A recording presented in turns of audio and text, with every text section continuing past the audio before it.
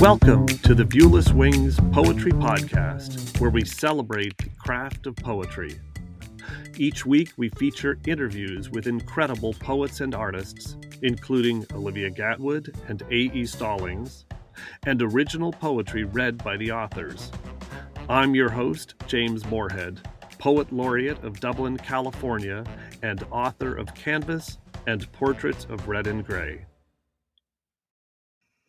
Sean Singer is the author of Discography, Yale University Press 2002, winner of the Yale Series of Younger Poets Prize, selected by W.S. Merwin and the Norman Farber First Book Award from the Poetry Society of America, Honey and Smoke, Eyewear Publishing 2015, and, most recently, Today in the Taxi, Tupelo Press 2022. He runs a manuscript consultation service at SeanSingerPoetry.com. Sean, welcome to the Viewless Wings Poetry Podcast. Thank you so much. Really excited to have you here. So before I ask about your upcoming book, I have to share, I loved every page. I found myself getting into flow as I was reading and almost finished your book in one sitting. How did you approach ordering the poems, and were you consciously trying to sustain the momentum of the book? The ordering of the poems is not very straightforward. I think, they're not chronological, and they're not, they're a little bit create the sensation of something that's fragmented, but has repeated elements or constants, such as the phrase "today in the taxi," the form, and then the various kind of characters that reappear. So I think they sort of start off almost more narrative and become more lyrical as it continues to the end, where it's almost like less physically connected to the street or the car, where it's a little more porous and a little more not, I guess, abstract, and then each section has the same number of poems, so it creates a kind of balance. Yeah, well, that's of course, those are the things that are done behind the scenes that I'm not conscious of, but I could feel that there was just an energy that kept it moving forward. So to make, you brought this up in your answer there, but let's dive a little deeper. To make the book more than a series of anecdotes from your years as a taxi driver, you include the voices and characters of Kafka, jazz musician Charles Mingus, and the Lord as a female voice. You describe them as an ethical GPS for the reader. How did you choose these voices to complement and help expand your experiences? They're kind of like a bridge between the immediacy of the experience and the sort of internal state or the inward state of the driver. That they're kind of reference points or portals to more parables or philosophies, or they're sort of like external things that the driver can then bounce off of as he's reacting to the situations, because driving is full of dualities and contradictions. Like, you're sitting but you're moving forward, you're invisible but you're overhearing like very intimate details of people's lives. You're looking forward but sort of responding backward, all these kinds of things. And so those voices or those characters sort of allow connections among all those different states of being. Oh, I love that the duality you just went through and showed multiple examples of. That's beautiful, and it matches the form. So as you mentioned, each poem follows a common structure: a vignette introduced with "Today in the Taxi," presented succinctly, matter of fact, pretty much, and then a turn. Did this approach come later, requiring you to rework earlier poems to fit the structure, or did the structure of the poems emerge early? Uh, well, I had been taking notes on just different experiences I had, and I didn't find the form. I didn't know what the form was going to be. And for me, the form is almost the entire goal or the entire point. The content is sort of less important for me. And once I decided to make them into prose poems, which is a contradiction in and of itself, um, then all of these scenarios I had been thinking about sort of came out all at once. And then, of course, I revised some, I deleted some, um, and made changes to some of the, literary fixes, I call them. And also, the prose poem has a long history of being connected to cities and talking about cities, going back to Charles Baudelaire. Um, so it was a great way to balance the narrative aspects, the more lyrical aspects, and the physical embodied moments with the sort of thinking through of the self in relation to those physical things. And I actually I physically did all the things that I talk about, lifting the bags and cleaning up the messes and all these. I mean, I actually experienced and lived in my body all of those different things. So they they in a sense are, the form is very important to contain that and to let the poems exist in an external form that readers can then find a way into. So, you're making me think of a prose poem that I wrote this in my upcoming book, and I took several runs at it, and it just wasn't working with other forms.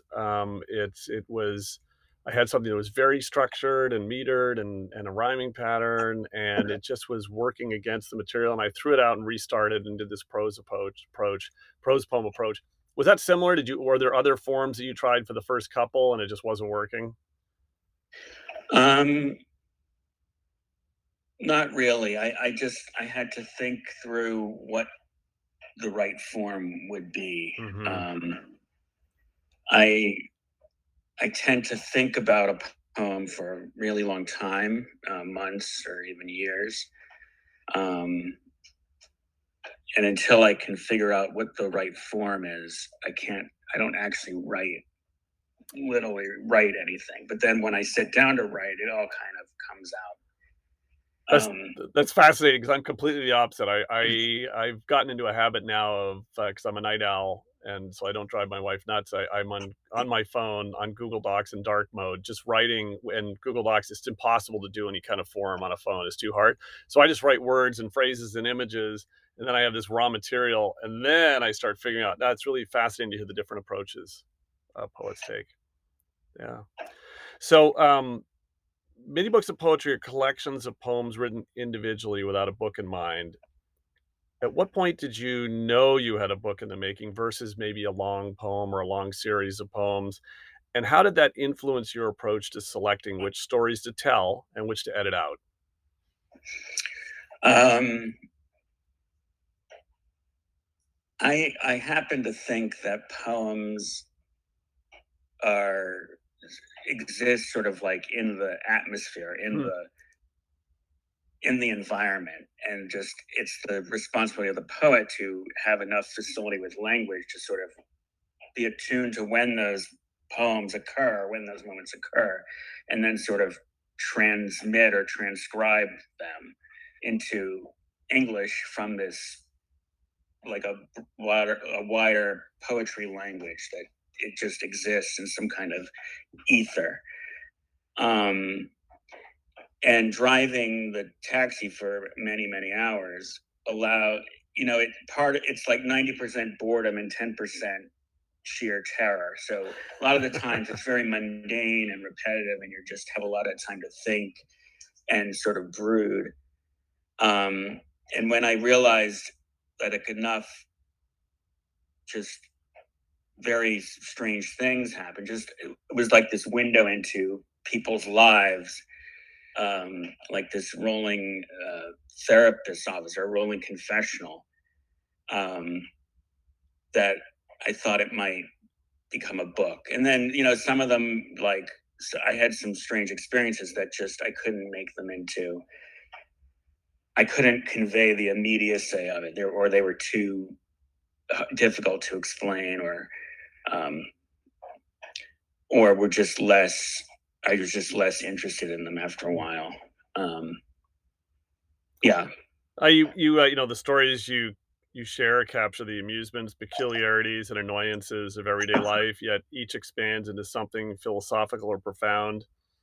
How did you find those connections, are really surprising?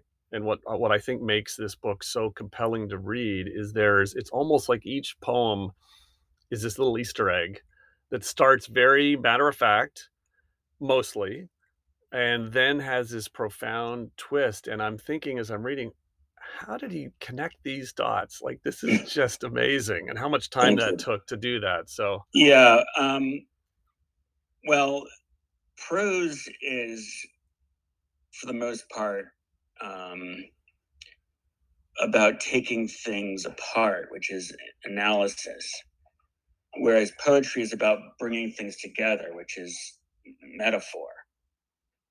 And poems are metaphoric, but they're also metabolic, meaning your breath is involved, your hand is involved. Um, and they're metamorphic, meaning like the speaker changes or transforms in some way, um, through the act of making the poem. And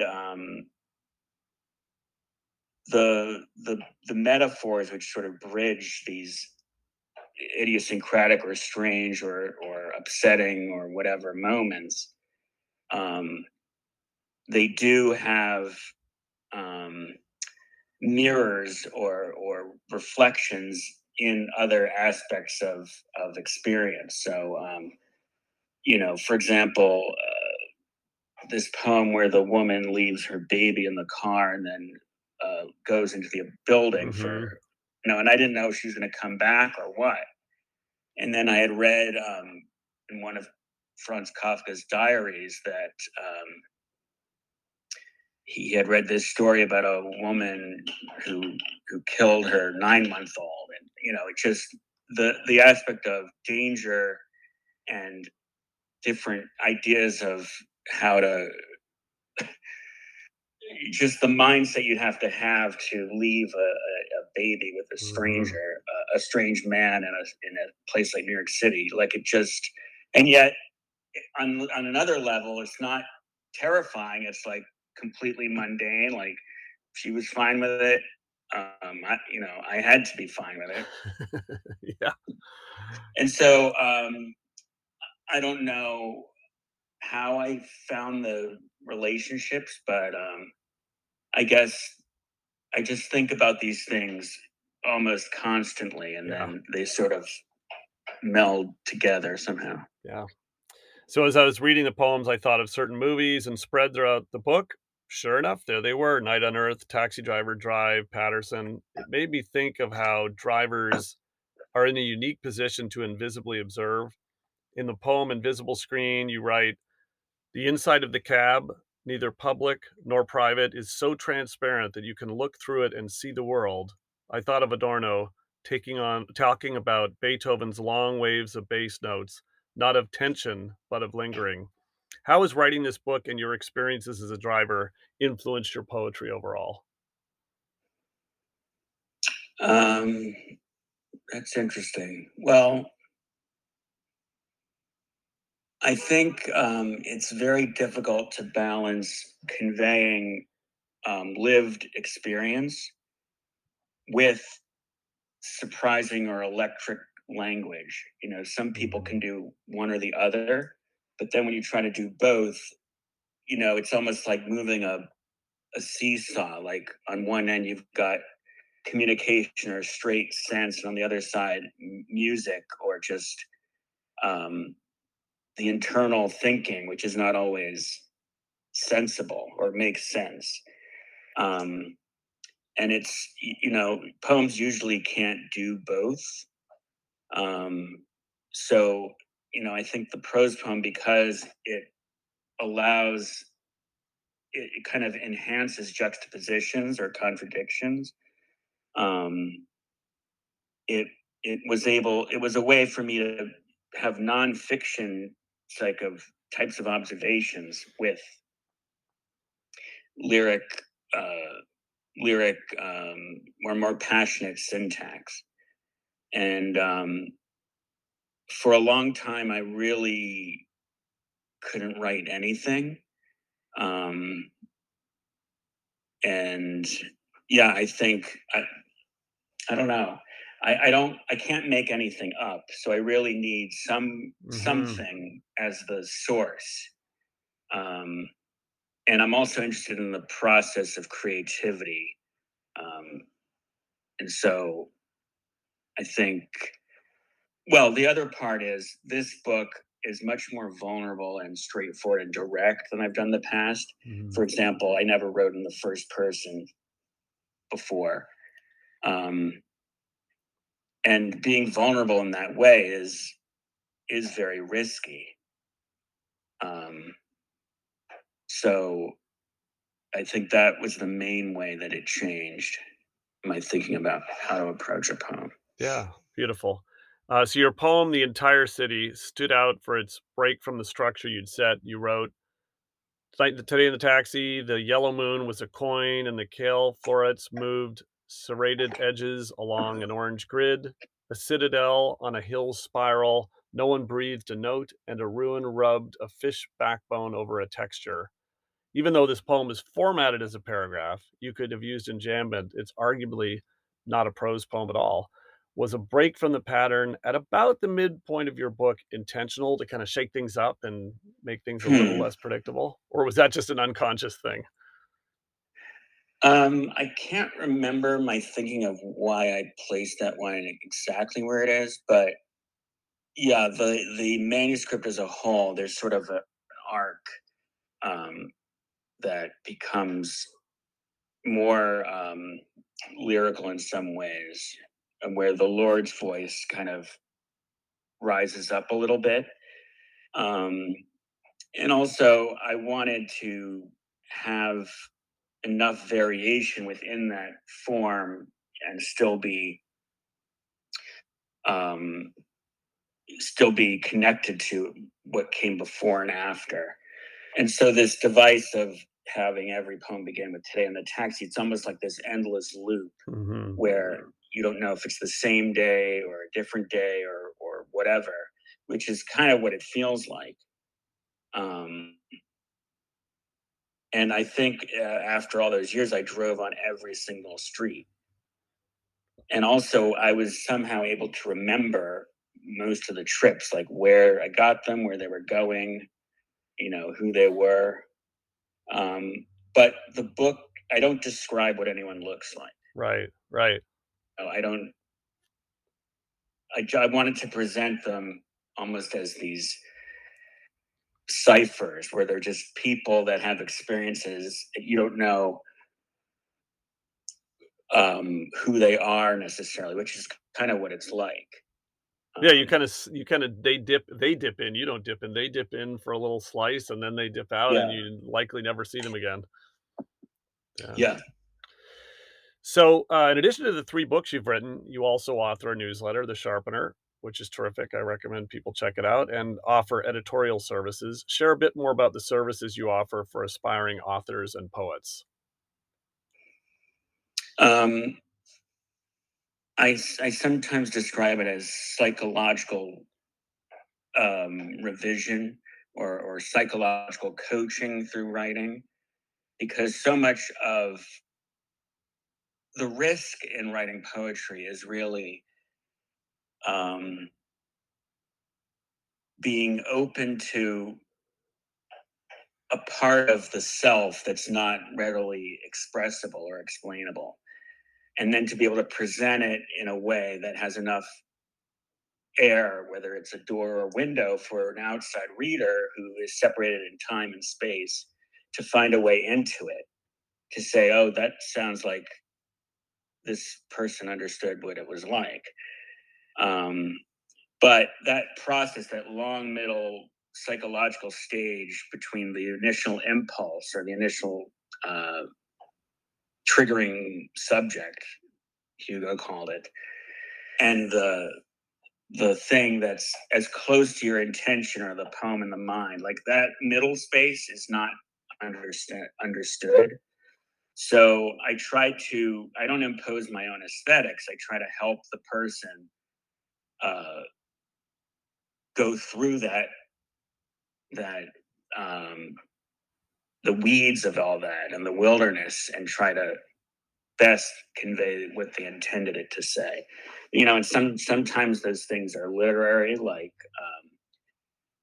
verb tenses, say, and sometimes they're not. Sometimes they are actually about looking inward, or looking into the psychodynamics of the thing that's being written.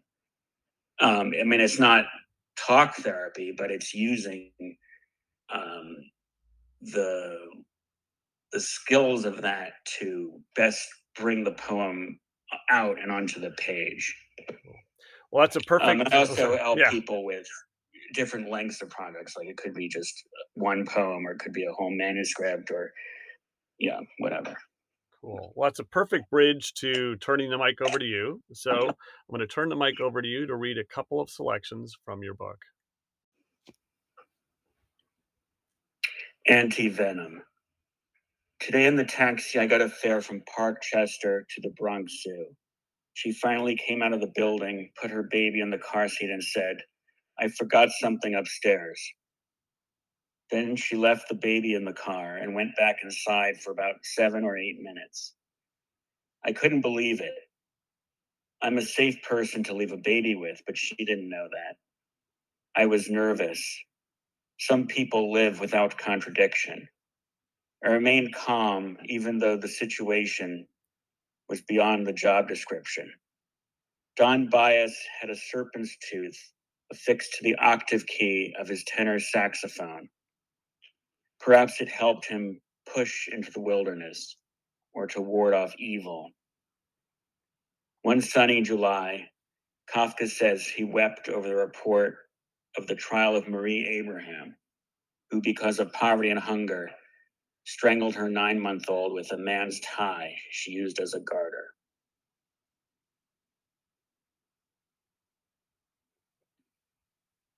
Days of Winter. Today in the taxi, I brought a Chinese couple, parents of a student at Columbia, from Amsterdam Avenue to JFK. The girl was crying, the mother was crying. The parents sat in silence for most of the trip. They didn't speak English, and I didn't speak Chinese. I did offer them a little package of tissues. On the other hand, the sun came out, and it warmed to 24 degrees. A driver should find a fixed object on the road, such as a sign or a tree, and when the car in front passes it, count 3 seconds before his own car passes it. Then add a second for each hazard, rain or darkness. The road is not unlike a little pressed between vessel that the car pushes along its black bloodstream. A psalm instructs that it will be as it is said. Love both those selections. So you started talking about this earlier about how in this the anti venom you started to see these connections because you're thinking about them all the time. Is there also a process of editing out connections where, okay, I got 3 or 4 to choose from and choosing the one that is the best? Because again, I think I can see it now. You're just immersed in this book and you've got a pattern going. So you're starting, like you said, the poems are sitting there in the natural environment waiting to be written down, just like the sculptor sees a block that, the figure is inside the block of stone. The sculptor's job is just to get rid of the stone that shouldn't be there. So yeah, kind of we're using that specific poem, the editorial process you went through. Um,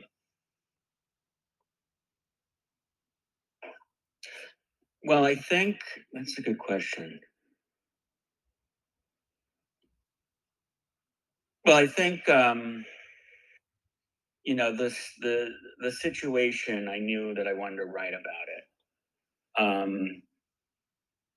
And then I knew, sort of apart from this situation, that I wanted to somehow include this saxophone specialist, Don Bias, who had a serpent's tooth attached to his saxophone. And this idea of sort of predation, danger, trust, and sort of suspense was sort of embodied in that image. And so that becomes sort of the bridge between, the actual scenario and then this thing that happened 100 years ago, where it says, where you can picture Kafka and reading this thing in the newspaper. And so it creates kind of a fluidity where these different moments or these different ways of being kind of can coalesce. So it's a little like a collage in some ways, where I have these different images that I then have to figure out how they're going to fit together. Yeah. So did you ever need to nudge the truth a bit in the opening vignettes of each poem, or did the truth of your years as a taxi driver provide more than enough raw material than you could ever fit in a book? No, not everything in there is 100% exactly how it happened. Huh, that's terrific. Yeah, I did have any of it.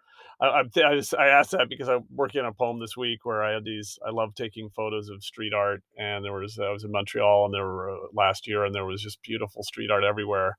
But I also had this amazing photo of light going through a pool toy in Phoenix at my older daughter's house, reflected on a wall, and it just perfectly fit the poem. So I'm like, okay, that's now street art in Montreal, and I'll just nudge the truth a little bit. But that's cool that you didn't have to do that.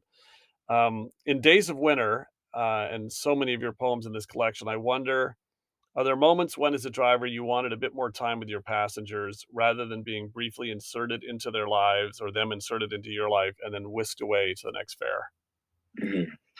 Yeah, once in a while, there was somebody really interesting, or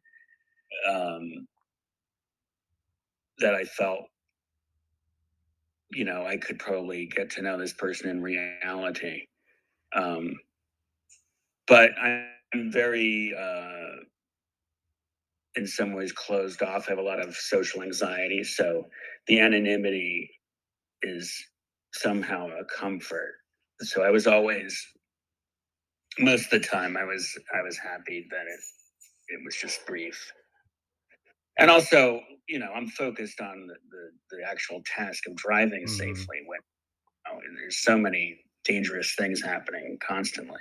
Yeah. Well, Sean, I want to thank you so much for, first of all, having an opportunity to read your book. Wonderful book, and sharing your poetry on the Viewless Wings Poetry Podcast today. Thank you so much. Thanks so much. Have a good day.